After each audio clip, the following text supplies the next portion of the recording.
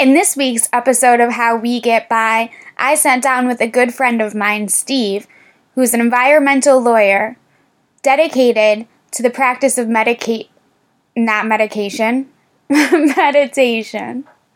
going to leave that in. Steve, I hope you don't mind. But I enjoyed talking to him. He's been somebody who's helped me a lot in my mental health journey, and I really hope you enjoy what we have to say. Hi, this is Monica, and I am here with my good friend Steve, and we're going to talk to you about what helps him get by. So, Steve, would you like to tell us a little bit about yourself? Sure. Thanks for having me. I'm Steve. I'm from Scranton originally, and I'm an environmental lawyer. I know you from ski school. Yeah. You're a snowboard instructor, and I'm a ski instructor. And when I was a teenager, I started experiencing some mental health issues, clinical depression primarily. It started in my late teens. It could have been having to do with multiple concussions from football. It could have been genetics. It could have been the environment. I don't know. The cause isn't really known or super important to the conversation right now. But yeah, so I'm 34, so it's been a while. I've gone through a lot of different treatment options and techniques. And yeah, so I guess that's where I'm at right now. Thank you for sharing that. So a few things. One, I have to ask if you think skiers or snowboarders are cooler. In the East, you have to be honest, snowboarders are cooler. It's, oh, but you're a snowboarder now, so you can say it. Yeah. I guess you can say it now because I don't think I could admit it until last year, until I started. Yeah. But we still haven't boarded together, though. Yeah, well, I stuck, so. No, we have to better. do that, though. Yeah, it'll be fun.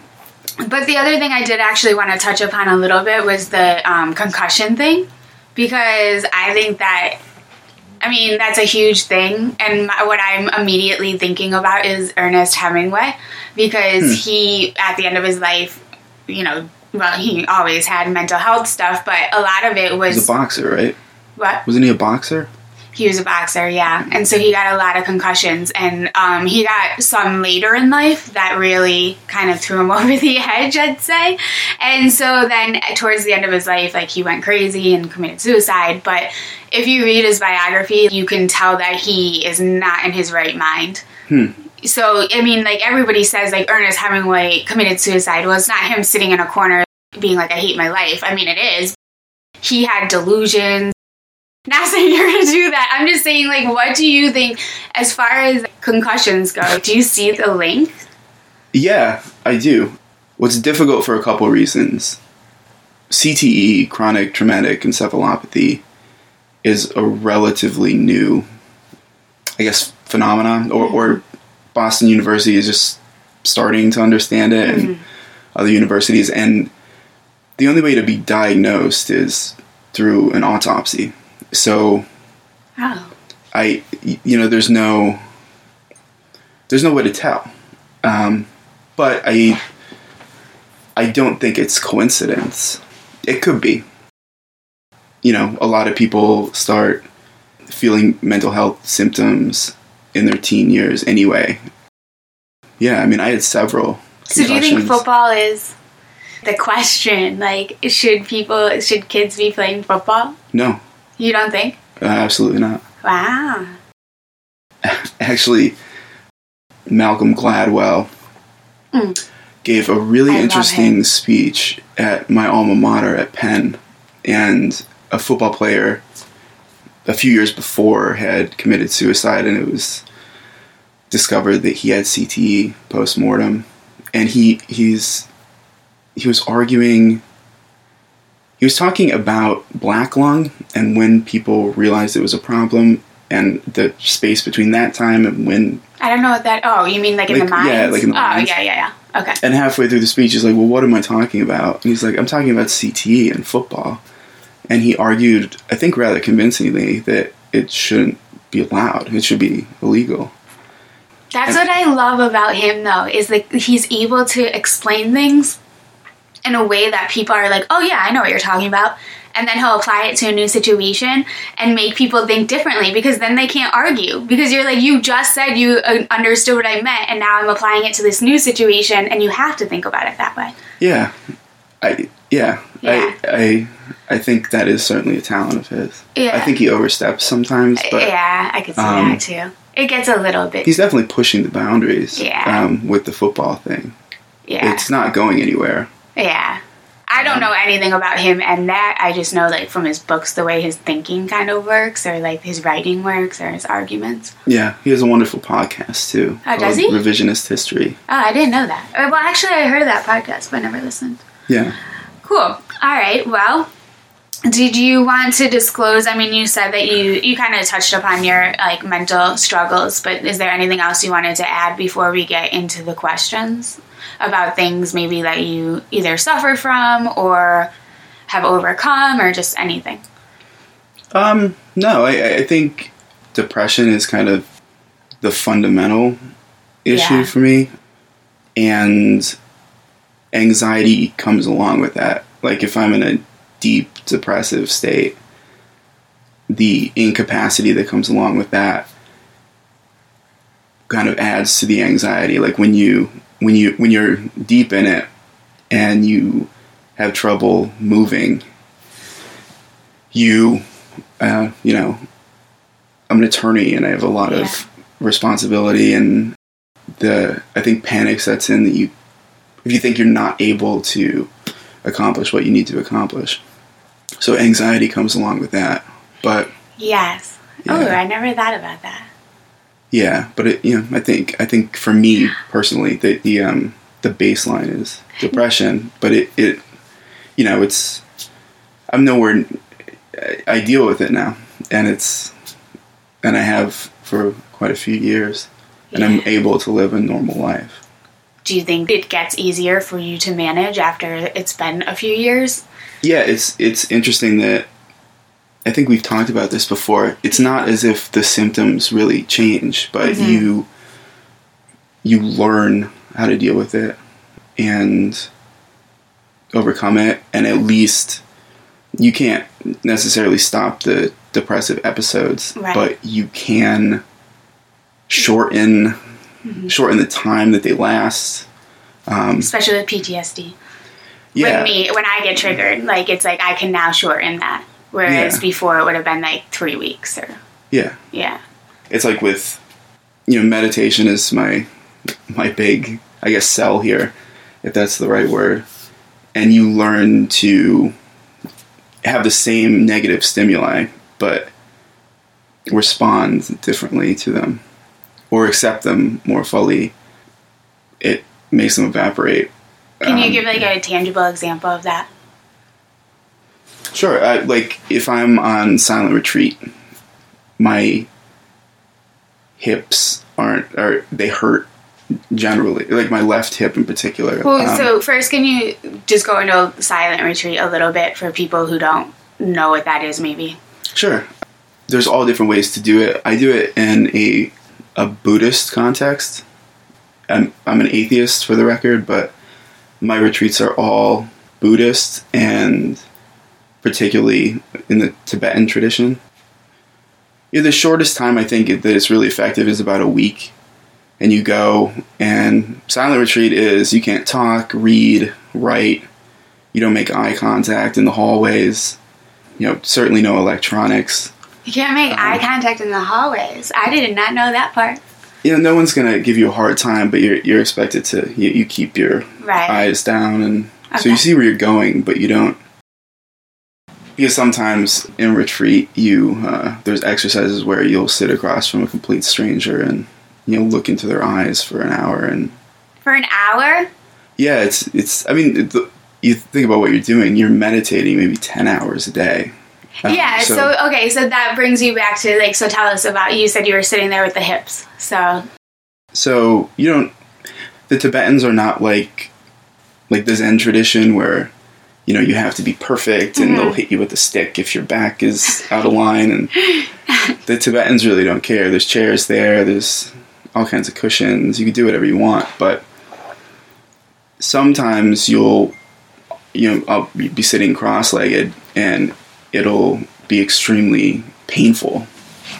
And you don't have to push it. You push it however far is comfortable, but if you learn to watch the pain, essentially. And that's something that you've been able to apply to depression. Sure. So the example we were talking about was, you know, we're both drinking tea, and just as you know that you are not that cup in front of you, you learn to recognize thoughts as objects to your subjective. With a hip, like you would learn to watch the pain. So it's separate. It's just something you're observing. Mm-hmm. Still hurts just as much. Right, but so for me, I tend to cycle sometimes where I get like anxious and then I'll get depressed. Like I'll kind of go back and forth, but it is easier to kind of recognize that and like separate yourself from it, which is something that I think you've helped me with.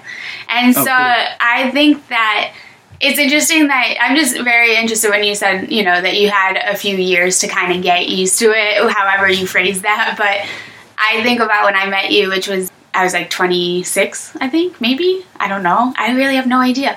But it was 3 years ago. So yeah, 26. And then like in that time, I think I've definitely been able to grow and like get a little bit more of a harness on my mental health. Yeah. A little bit, you know, and I think it comes with, like you said, like just getting used to it and separating from it. It comes to practice, I think. Which, can you touch upon that, the practice thing, because in regards to meditation? Yeah. Because I think that was one of the most, when I was starting to meditate, I think that was one of the most helpful things that like I could grasp. Yeah. I mean, I guess the point of view that sticks out most for me is Thich Nhat Hanh, who's a super famous Buddhist teacher in the Theravada tradition. And he said that there's this famous quote, I'm going to butcher it, but it's something like, I don't know why people call Buddhism a religion. It's a practice. And the comparison that's often made is like going to the gym, in that every repetition, like if you're doing bicep curls, every repetition, you know, in the long run, it's going to make you stronger. Even if it makes you weaker right now, right, you know, as you're tearing the muscle or whatever. That's how you get stronger. You repeat. And with meditation, it's the exact same thing. From that perspective, things like focus and empathy and even love are practicable skills. And you're not stuck with the frame of mind that you have. You can practice and improve it deliberately and empirically almost. You can test, and if you're not improving, then you go back and you reevaluate, but you can improve those things. I think of it too, I guess, like a sports team after school. Like you'd go to practice to get better. Totally. Or like practice the skill. So yeah, and I think that's the biggest thing, because I think a lot of people sit down and meditate once and then get frustrated. Like, I can't do it. You wouldn't go to baseball practice and then like strike out and then leave and say, I can't do this. I mean, you might, but you shouldn't. You might, but that to say I can't do this would be the wrong conclusion. Right. Yeah. Thank you. Yes, yeah. Exactly. Yeah. Yeah, so I think that's a great analogy. Questions? Sure. All right. So do you want to pick the first one? Sure. What keeps you hanging on? So in what context? You mean like thinking about things like suicide? Yeah. Or it doesn't necessarily have to be suicide, but it could be like when you're going through those really tough times and you're just, life fucking sucks, what am I doing this for? So yeah, I guess suicide. Yeah. I think that Andrew Solomon said that, depression lies, and you see that when you go through it a couple times. When it's really deep and it's really difficult, your thoughts are corresponding with all of the whatever neurochemically is happening that's making you depressed. Yeah. And I should clarify, depression, because I've had to say this to so many people, depression is not sadness. It feels nothing like sadness. And depression is not grief. It feels nothing like grief. If sadness is the opposite of happiness, then depression is the opposite of vitality. So it's like someone draining whatever vital force you have and feeling completely incapacitated and numb in a really difficult way. Not numb like in a good way. Like numb as in like feelings don't matter.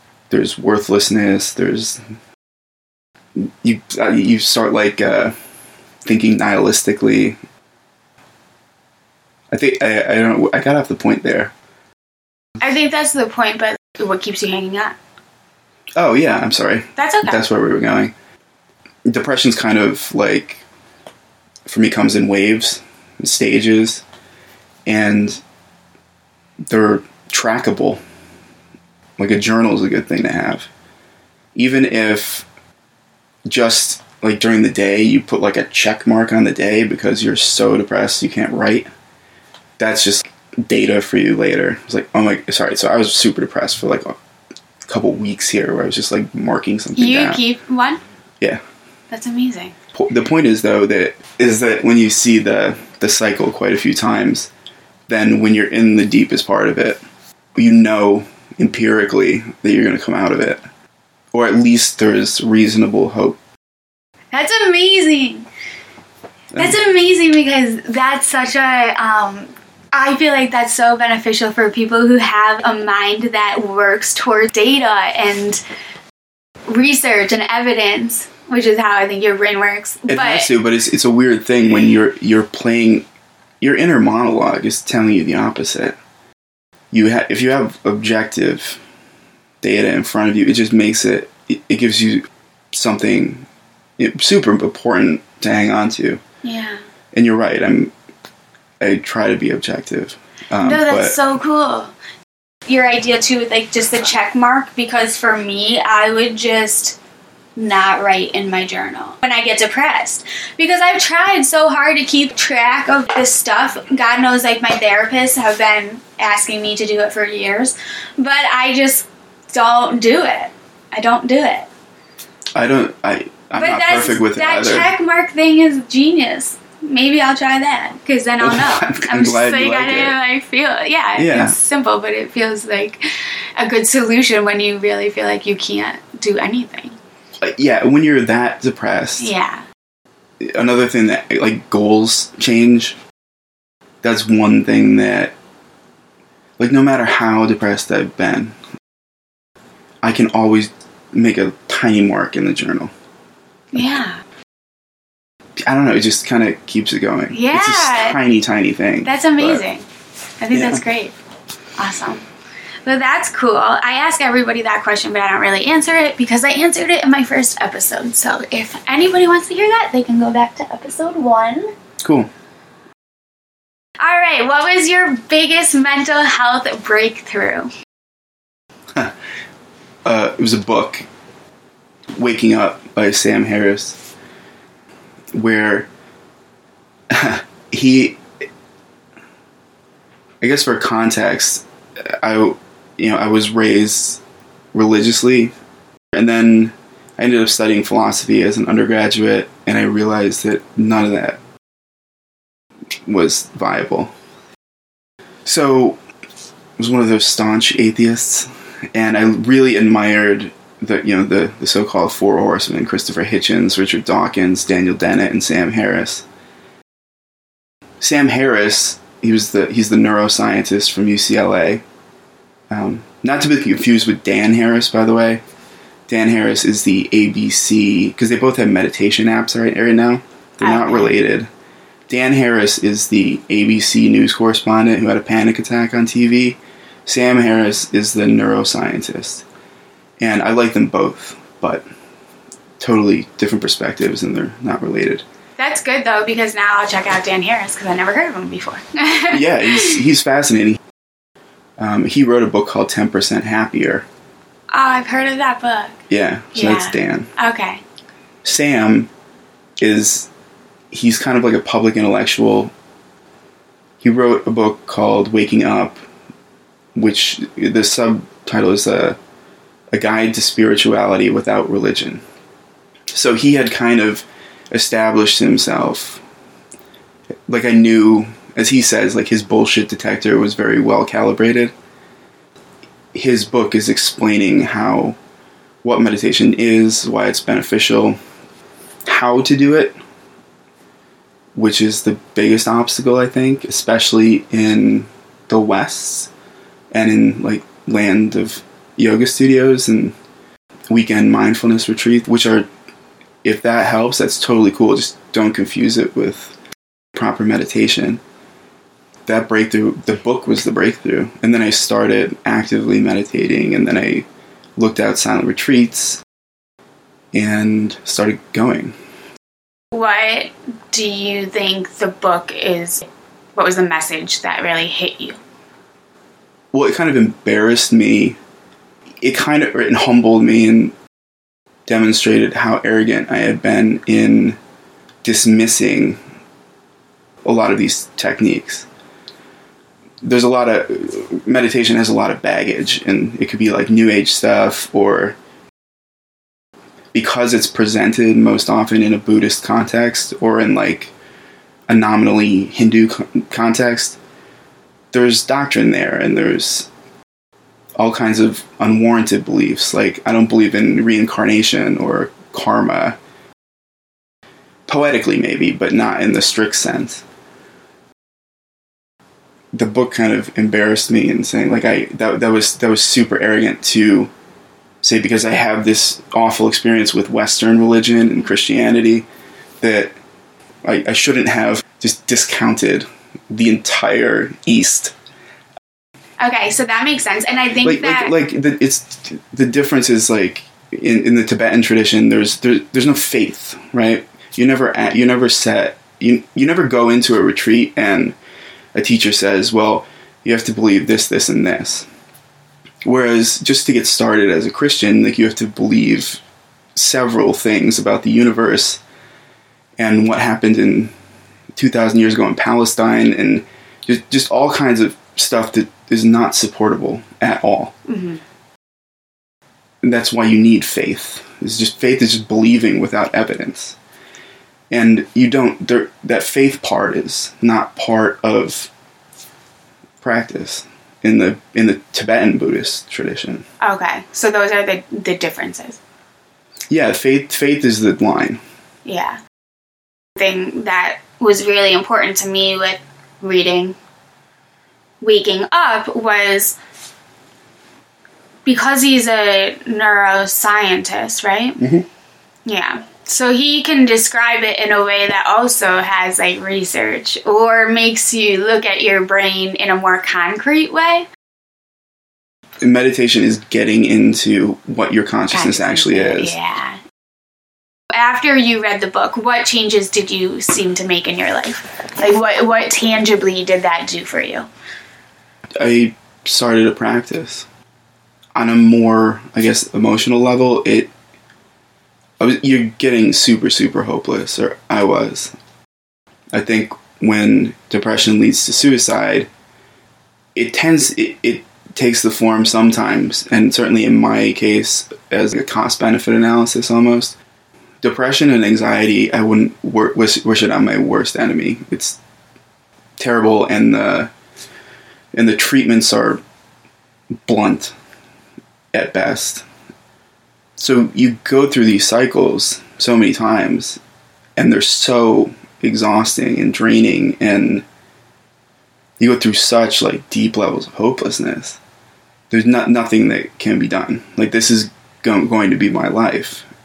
When the majority of your life is spent suffering in a way that you can't find any relief, then you start thinking, what reason do I have to continue to leave apart from not hurting the people that I love? And that's a terrible way to live. So certainly having family and friends and stuff kept me alive. But reading that book kind of gave me, like, there's a scientific, empirical way to deal with this that I've not explored, and it's perfectly rational if you spend the time to. And is that when you started meditating? Yeah. Okay, so do you want to explore, like, how to meditate? I can explain how I learned and how I was taught, and I know there's all different types, and fundamentally the goal of meditation, if you want to call it a goal, is figuring out what your self is, what you're calling I, and ultimately discovering that the sense of self is illusory. Not that it doesn't exist, or not that like people aren't people. The feeling you have that you're kind of somewhere behind your eyes looking out at the rest of the world is illusory. And people that have read Sam Harris will recognize his influence on what I'm saying. It's challenging to philosophically get there, but it's provable. But that's only the first part. Then you need to recognize it, which is really where the practice comes in and the difficulty. It takes a lot of hours and hours and hours and years. Or if you're lucky, just like one great moment, but a practice of self-inquiry, looking for whatever it is you're calling self. So how does somebody get started? The way it worked in my experience was you have to develop kind of these skills through practice first. Okay. And most of which is learning different types of awareness. Well, not different types. It's like learning to be aware of more things. In a lot of traditions, people usually start with the breath, just because it's always there. You can always look at it. It's not like you're just trying to calm yourself down. Like, the point of that exercise is really to realize how crazy and unpredictable your mind is. So you're trying to focus on anything. There's nothing special about the breath. You could focus on, stare at a wall. It doesn't matter. And you're just seeing how long you can focus on it. And then watch what happens. And thoughts will intervene very quickly. And if thoughts don't intervene really quickly, then you're not paying close enough attention. You'll learn those basic things, and you're just like going to the gym. Your focus gets better and better and better, and you start to recognize this split between awareness, that's not at all attached to an ego, all of this egoic stuff. That's how you start. But you can do it anywhere, anytime, for any amount of time. My favorite teacher, Mingyur Rinpoche, says, short time, many time. Short time, many time.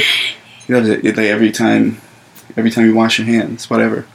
Just get in the habit of refocusing. Even on my lunch break at work, like for 5 minutes, it's crazy how much it could help. Just 5 minutes of just totally breathing. Mm-hmm. For me, a mantra really helps. So I just repeat over and over and over. I've never had a mantra before this year, but I started reading about the benefits of having that, and mine is I am love. And the great thing about a mantra is, like, if you keep repeating it, then every thought that does kind of come in, like float in while you're meditating, is under that umbrella of, like, I am love. So for me, it helps it to be less invasive for my anxious thoughts or negative thoughts, because then it's already under this beautiful umbrella of I am love. So it can't be that bad if that's where it's coming from. That's awesome. Thanks. I've never used the mantra. But yeah, the reason I was also going to say, the reason that I started doing that is because I read a book, and I'm really bad at remembering titles, names, whatever, but the teaching basically was that you should spend 25% of your attention should go to either your breathing or your mantra while you're meditating, and then 25% should be you keeping an awareness of, am I lost in thought? Am I coming back? Like, do I need to like bring myself back to my breath or my mantra? And then the other 50% should be just you observing what's happening in your brain. I thought that was kind of helpful, because then when my thoughts do go off when I'm meditating, then that does be like, oh, I'm still kind of paying attention to have to bring my awareness back. Yeah. Yeah. I don't know. I mean, like I said, like there's all these different types. Like clearly we're both going in the same direction. Right. We have this different, we have Techniques. A different approach for sure. Yeah, yeah. I think that's wonderful. Yeah. Like one key point here is that all of this, when you're recognizing whatever state you're in, the key is to do it non-judgmentally. Right. So if you're practicing, I guess to use the gym analogy again, or the sports analogy or whatever, if you're practicing free throws or something in basketball and you keep missing and you have a bad day, it can be frustrating. But that's not really the play with practice and meditation. It's, even if frustration arises, you simply notice it. Whatever comes up. I've had, years into practice, days where I just couldn't, my mind was just all over the place. And the practice is to take whatever that is and just watch it. And don't say that sucked. No, or don't get attached to it. Like, but if you do say it sucked, just watch that. Yeah, right. You're just watching whatever happens. Yes. I know exactly what you mean. And I think it's so therapeutic, especially if you do it after a hard day, because I feel like if you just take those 20 minutes to let your mind like process, because I think it's just like honestly letting your mind process in a lot of ways, like just letting it do whatever it needs to do for a while and then get it out of your system. That's how it feels for me though, because otherwise I would just sit a lot of times I would just sit around the whole night being miserable, where I could have just meditated and then felt better. That's how I feel. Well, I'm glad it works. Yeah. I'm glad it works that way for you. It does for me. That's wonderful. Yeah, it does for me. So, did you want to meditate now? Yeah, whenever. All right. Okay, so now Steve is going to talk to us a little bit about a guided meditation that he has used in the past. And then me and him are going to meditate, and then we'll come back. Yeah, just on YouTube. It's called... Well, it's the name of the book, actually. Waking Up with Sam Harris - Mindfulness Meditation. There's a 9-minute one and a 26-minute one. Starting off, I would definitely recommend the 9-minute one. But if you're ambitious, that's cool too. And... For me, it was helpful. It goes through the whole process. I feel like it does a good job. Yeah, so Steve and I are going to start. We'll be right back with you.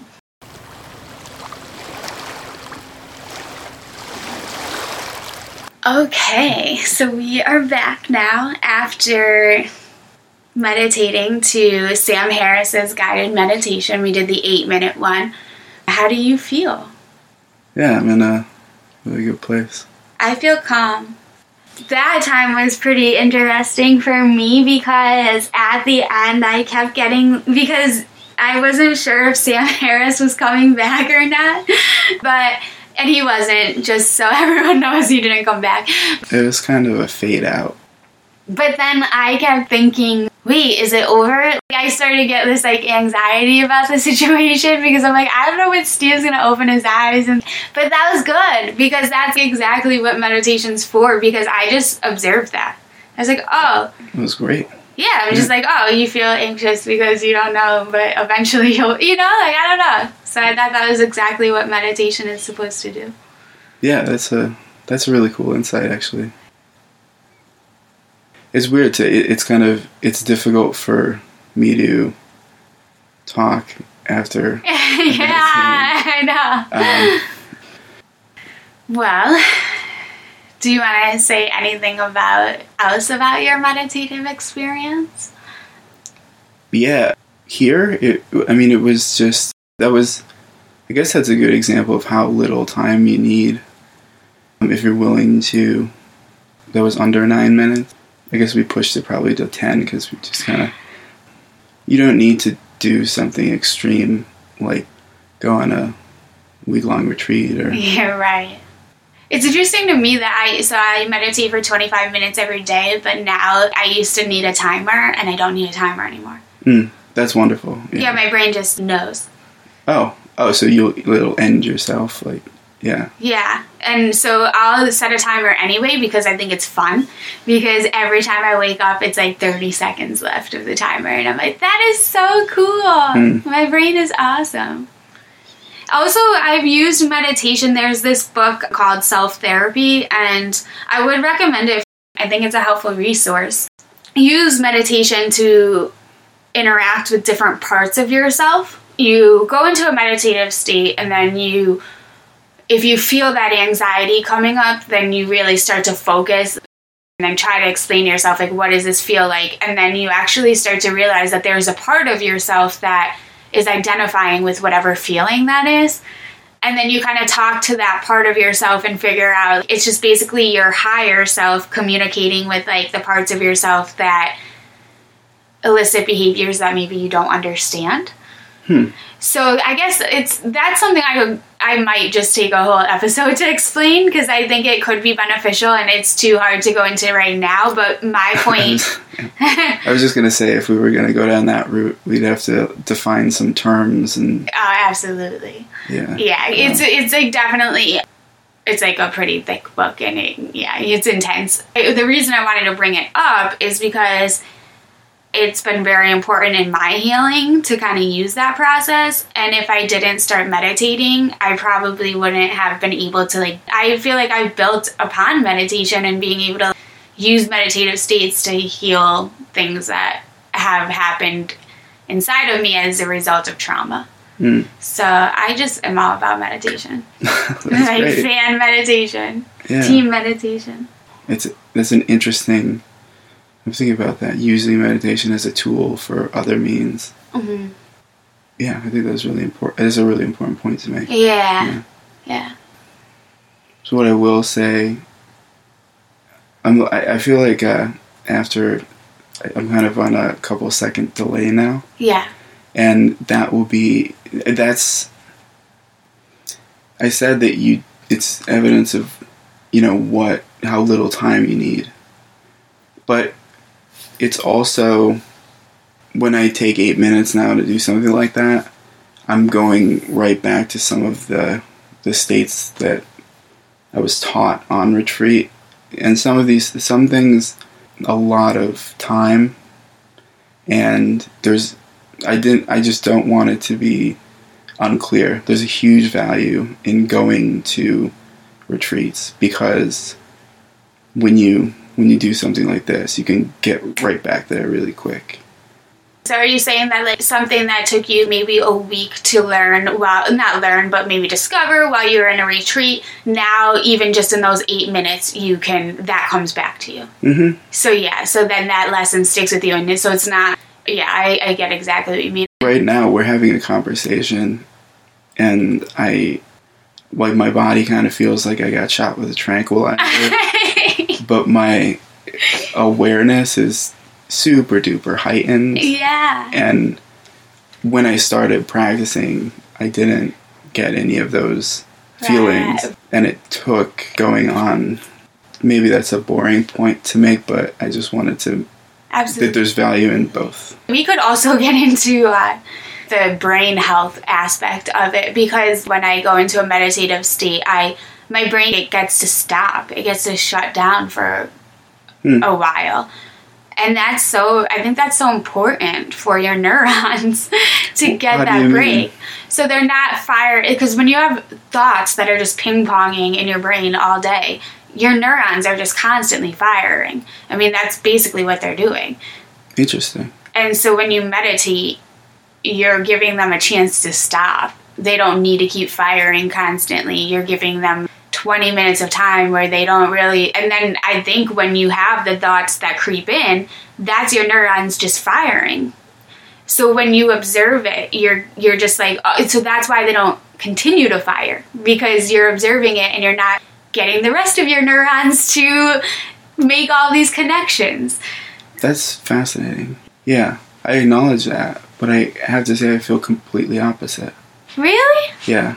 Wow. I feel like every neuron in my head is lit up, for whatever that means. That's so interesting. Well, ultra awareness. When he says, if you feel sleepy, it's kind of funny to me because I remember how that feels. Right. But now when I meditate, you're ultra alert. Like, that's how you're able to sit. Yeah, but I for think 9 you're hours ultra alert because your neurons aren't being used up on stupid shit. I don't know about that. Like, I don't know. I mean, I'm not a neuroscientist, so I could be totally off, but... Well, neither am I. Yeah. But part of what's been interesting... Well, I would just encourage anybody to look at the science, because someone like... I mentioned Mingyur Rinpoche, who I went on a retreat with, or went on one of his retreats about a year ago. He was one of the first Tibetans to come over and sit in a functional MRI machine. Okay.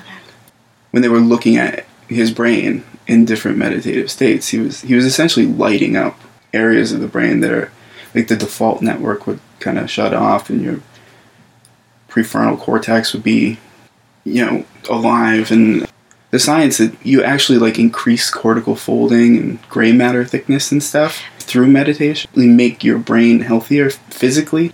So I don't feel, it's not even relaxing to me. To me it is. It's a certain type of, there's almost like a certain passion that goes along with it. On my Facebook profile. Yeah. What's that back banner thing?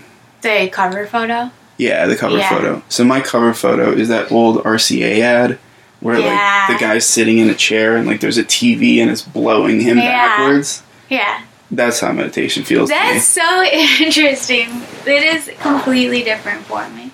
Yeah, that's why I put that picture there. That's cool. Yeah. As long as it works, I think that's the whole point. Yeah, I mean, I definitely get things out of it, so I get it, yeah. It's just funny how it looks different. But we've talked about that before. Before I meditated, I used to just think of myself in a room with there were 2 sofas and there were 2 of me. Mm-hmm. In the other sofa, there was myself, but it would just be the part of my brain that speaks all day, like that inner chatter that never shuts the fuck up. And so I would be sitting in a chair and I just observe, I'm gonna say it, this bitch go on all day, like just say the most ridiculous things. When you like can look at it that way in your mind, if you're like, oh, I'm so upset that guy broke up with me. Well, now you're looking at this girl in a chair, like crying hysterically, sobbing, and you and yourself are like, girl, can you get it together? Like, please? But it's a way to observe yourself without being attached to whatever emotion is being. Yeah. Yeah. I totally get that. Yeah. So. I'm glad that's helpful. Yeah, I think it is. Well, as long as it's all entirely subjective. I know. So as long as it's helpful to you. Sure. I think the point of the practice that I'm talking about is there wouldn't be 2 selves. There would be like an overarching awareness of one illusory self. So that's why it feels like overwhelming to me sometimes. Yeah. And, you can't always have these peak experiences, but it's essentially like these old Buddhist sayings, they're a cliche, like make me one with everything, or love for all sentient beings. Like they're not faith-based. Those are feelings that you can start to identify and then cultivate. And when you get to a certain state, then it's like, it does feel like being one with everything. Because there is no, it's just, maybe that's a little esoteric, but. No. I like it. All right, we're like going for the goal. Do you want to pick a question? Oh. So this one was specifically for you. Would you talk about the role of your art, whatever medium, what role that plays in your mental health. Okay. Because you're a poet. We're sitting in a room full of your paintings. I admire that a lot, and I'm not an artist. That's cool. But you are an artist. That's not true. Well, it's hard because I have two main mediums, I would say, and that's writing and painting. Writing, I think I've always just had. I started as a child when I was in 4th grade and just kept a journal ever since. I go back to those times, and it was clear that I was trying to process something, you know. I think it was always just a way for me to process my thoughts, and I can't really speak a lot about writing because for me it's just been so automatic that it's kind of hard to figure out what the role is because I've always done it.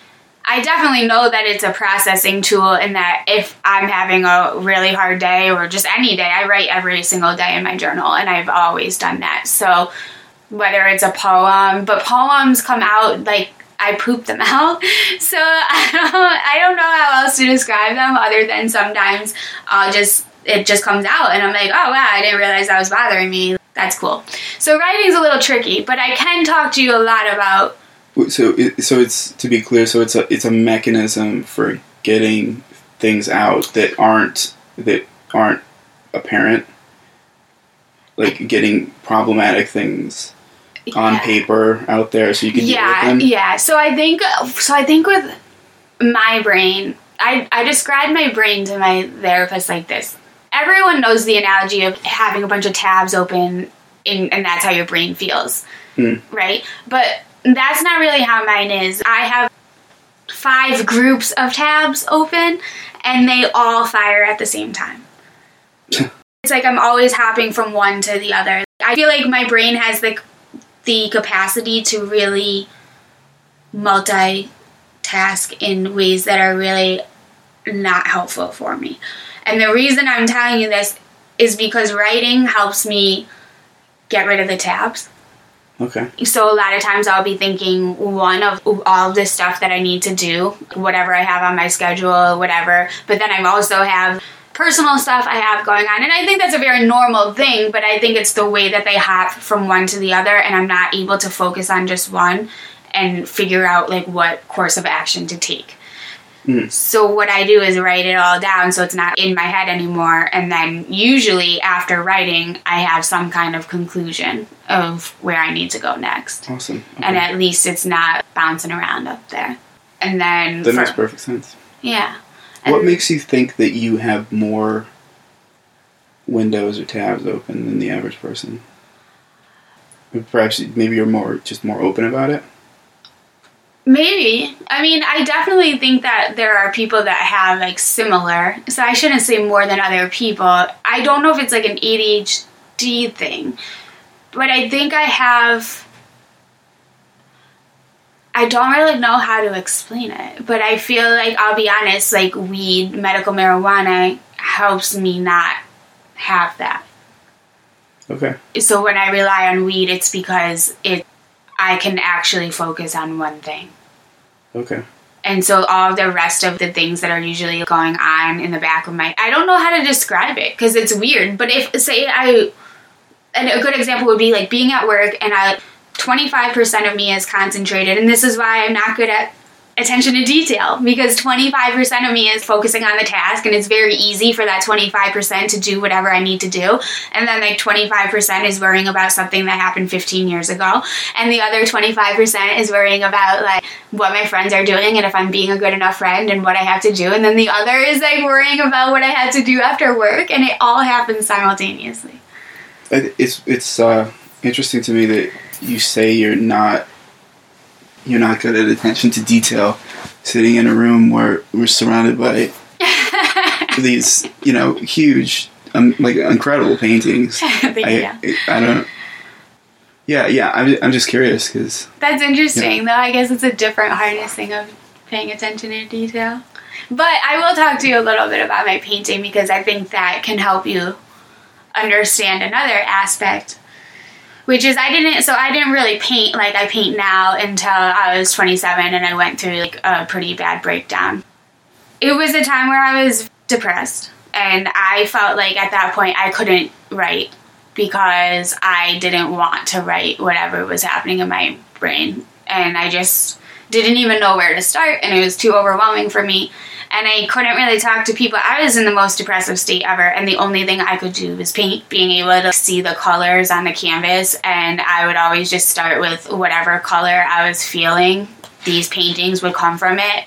Now I love to do it, and I find art to be like a challenge intellectually as well, like to be able to be like, can I paint that? Like, is it possible for me to do that? So there's that challenge.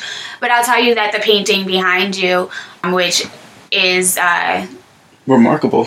Thank you. So they go a bigger painting, and it's like a scene with a lighthouse, and there's some ships, and there's a big moon, and it's very colorful. That was when somebody told me that my teeth were yellow, and I got very upset because I'm a sensitive person, and I was very upset about it. And I came home and painted that. And I had no plan. I had no idea what I wanted it to be. I just picked a color that I felt like was my mood, and for the next 7 hours. Color? I mean, I can't see all the colors. I mean, there's all the colors in this, right? Yeah, there's a lot of colors. The other aspect of art is like, so if one, it's getting that out, but the other aspect to me too is I do have a nihilistic idea of the world in a way that I don't believe that I'm going to find anything on this earth that's going to make me feel like I would feel if I were in my paintings. Huh. And so that's a way for me to get that feeling. Oh, wow, that's really interesting. Do you think anybody feels like this? No. Mm-mm. I don't think it's possible on this earth. Okay. To feel as if I would feel if I were in that painting. Is it inspiring? I think it's a way for me to bring up something to life that will make me feel that way. And hopefully other people feel that way. Okay. Mm-hmm. I can't always create in my life what I want my life to look like, and I can't create that feeling all the time in my life, but I can create a painting that has that feeling. I think that's amazing that your two kind of mediums, artistic mediums, serve, I guess, some overlapping, but also like distinct purposes in managing your mental health. Yeah, and I do go back and forth. Yeah. So it's like sometimes I write constantly, and I haven't painted recently a lot because I've been writing a lot now. Yeah. But then I'll go the other way.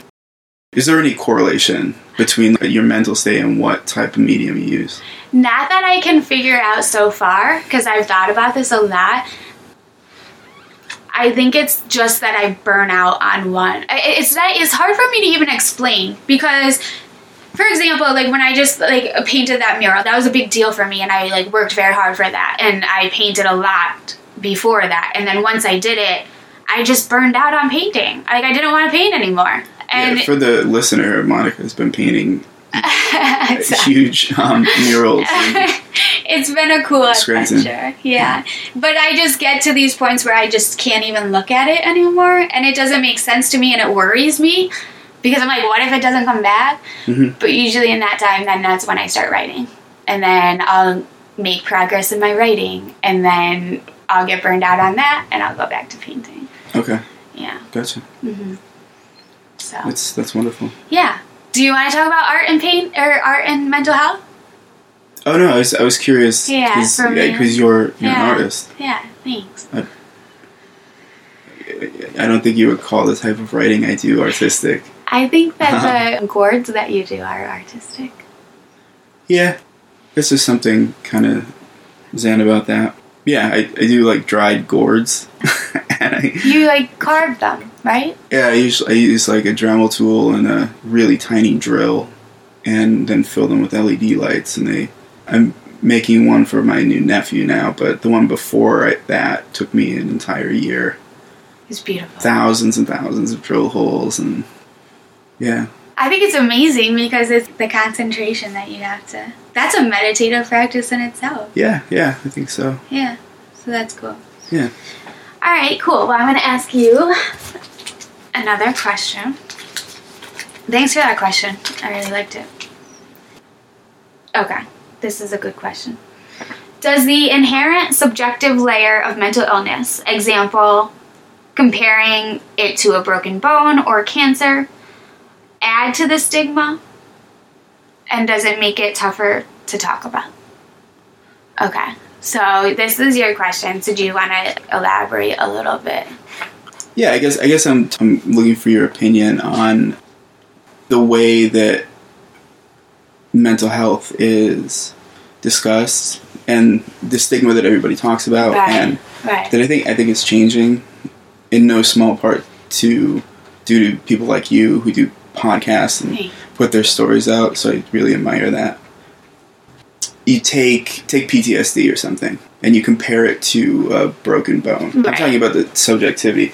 You can't look at someone with PTSD unless they're having some sort of episode and know that there's this.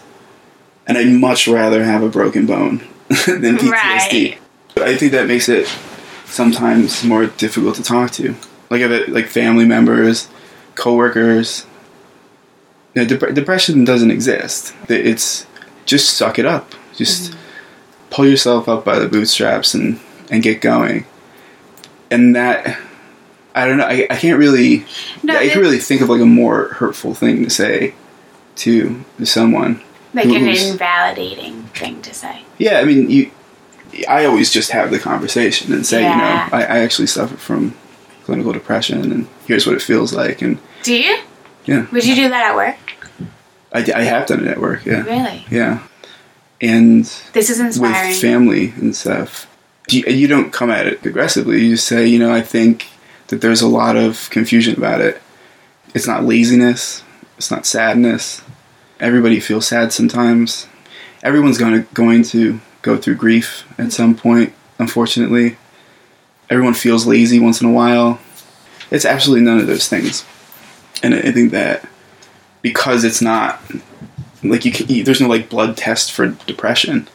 And also there's things you can do, like changing your diet and being physically fit or, meditation that can have positive impacts. Just like with any other physical issue, there's a lot of confusion and a lack of understanding.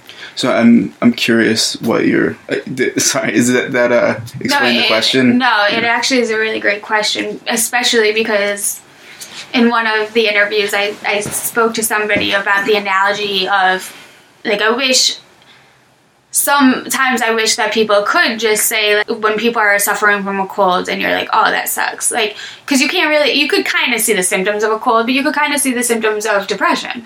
So it's but not necessarily. Not necessarily. I think when you have mental illness, whatever it is, one thing you learn is to hide it. Just hide it. Yeah, you're right. I agree with that. I wish we could talk about it as we would talk about a cold. I don't think the analogy's there. It's not the same. But I wish that we could say, like, if somebody's like, oh, I have a cold, like, this is fucking shitty. Like you said, there are times where I go to my friend's house and we'll be at a party and I'll just say, I feel really sad today.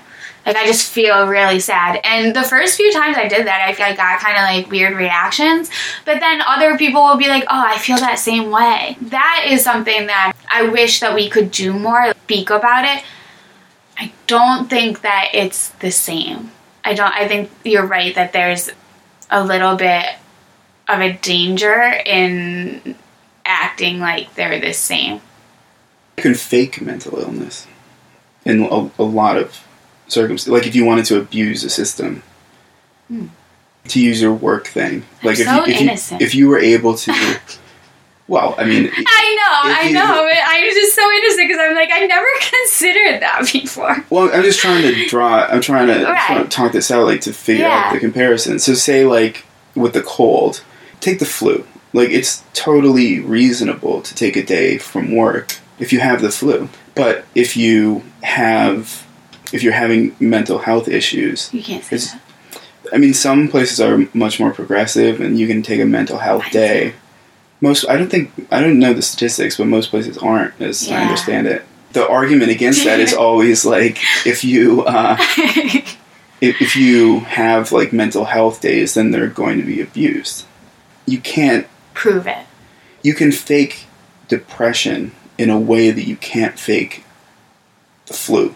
Yeah. You could fake schizophrenia if you were a good actor and you really... Actually, think of all the mental illnesses in One Flew Over the Cuckoo's Nest. Like, I never saw it. Well, it's just acting. It's just brilliant acting and a brilliant script and stuff and the whole thing. But they're Jack Nicholson and actually Danny DeVito, and they have different forms of mental illness. You can't fake. You certainly can't. You can't fake a broken bone or the flu or cancer. I always thought it was similar to diabetes. Because that was the analogy I've always used in my mind. Because you can't see diabetes on the outside. And it is definitely something that needs to be managed day in, day out. And other people don't really... I mean, it's not the same, but that's the closest. It is closer, yeah. Yeah. But there's a blood test for diabetes. Right. But there are blood tests for depression now, too, I believe. Well, I don't know how that will work. I think that they do it, at a doctor around here, because people keep telling me to get the blood test taken. That's interesting. That's really... I'll have to look into that. Yeah. I know people at work actually... They get... If they're getting FMLA. And I don't know how that would... It couldn't be across... If you did a blood test for diabetes, it's definitive. Mm-hmm. Unless you don't have... Unless it's a faulty test or something. I can't imagine a blood... I'm talking out my ass. I can't imagine a blood test for depression. I know. And so It would be 100%. Right. So I don't know how it works. And I don't even think it's just for depression. I think it's for mental illness. I don't know how it works. Yeah, I don't know what... Yeah. Yeah, it's fine. I mean, I don't know. And it's fine. We don't have to know. Somebody can tweet me. Yeah, that'd be cool. Tweet me and let me know. Is there a blood test for this shit? Actually, instead of cutting it, that's a great way to do it. Yeah.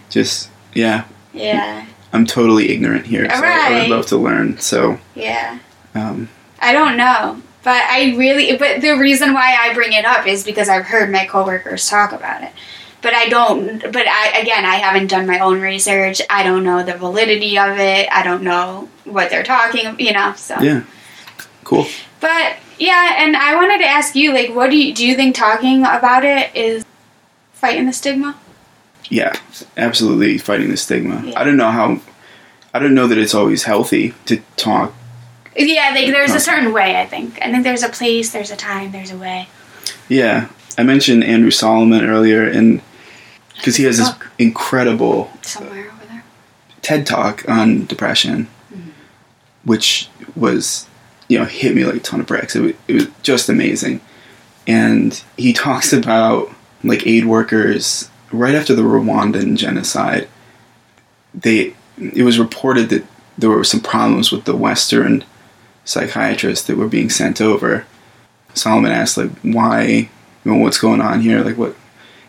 They said, well, all these Western psychiatrists, when we go to them for help and we sit in a dark room and we're not outside and, they just make us tell them all the terrible things that happen to us. There's no music, they don't incorporate the community, and that is totally not helpful for what we're doing here. And it's totally not helpful for our mental health to just bring up all this stuff.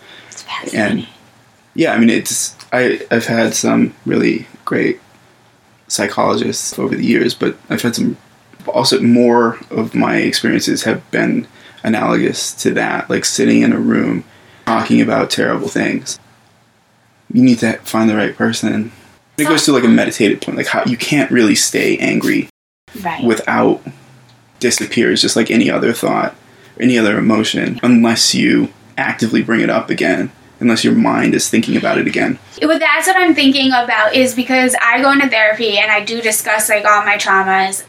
For me, it is helpful to me, but I do get that aspect of then I go throughout my life and I keep filtering every interaction I have through this negative experience or negative behavior that I know I have, that I talked about in therapy for like the 20 millionth time. And yeah, I do wonder if that just keeps it fresh in my mind. And it's like, if I wasn't talking about it all the time, would I even be doing this? Because maybe because I keep bringing it up is... It did for me. I mean, there were times in my life where therapy was profoundly unhelpful. And that's...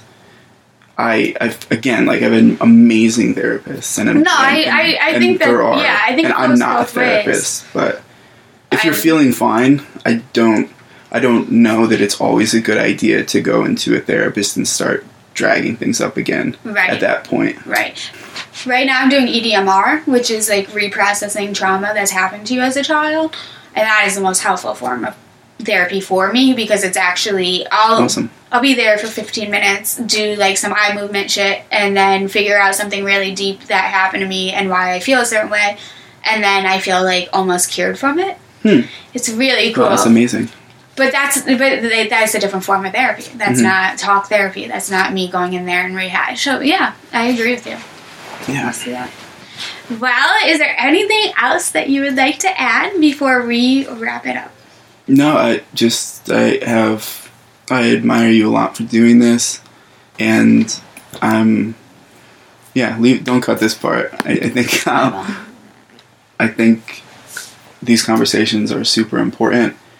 Podcasts are an amazing way to kind of have a conversation and let some other people into it, and I hope you continue to do this, and I hope it gets to a lot of people. Thank you. Yeah. I appreciate you being on here and talking to me about all of this. It's really cool, and I think it's going to be helpful.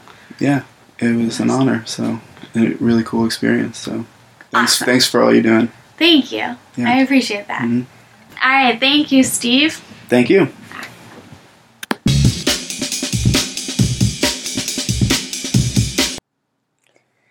This week's recommendation is, you guessed it, Waking Up by Sam Harris. I have read that book twice, and both times they were equally as insightful and helpful. With Steve, I'm just going to say it, Steve is a very brilliant friend of mine. He's very smart, and some of the books he reads are above my head, but this one is easy to read, and it's something I think everybody can get a little bit out of. So I definitely recommend that. If you liked the show, remember to subscribe. If you're on Apple iTunes, leave a review. I'd love to hear from you. And I hope you have a wonderful week.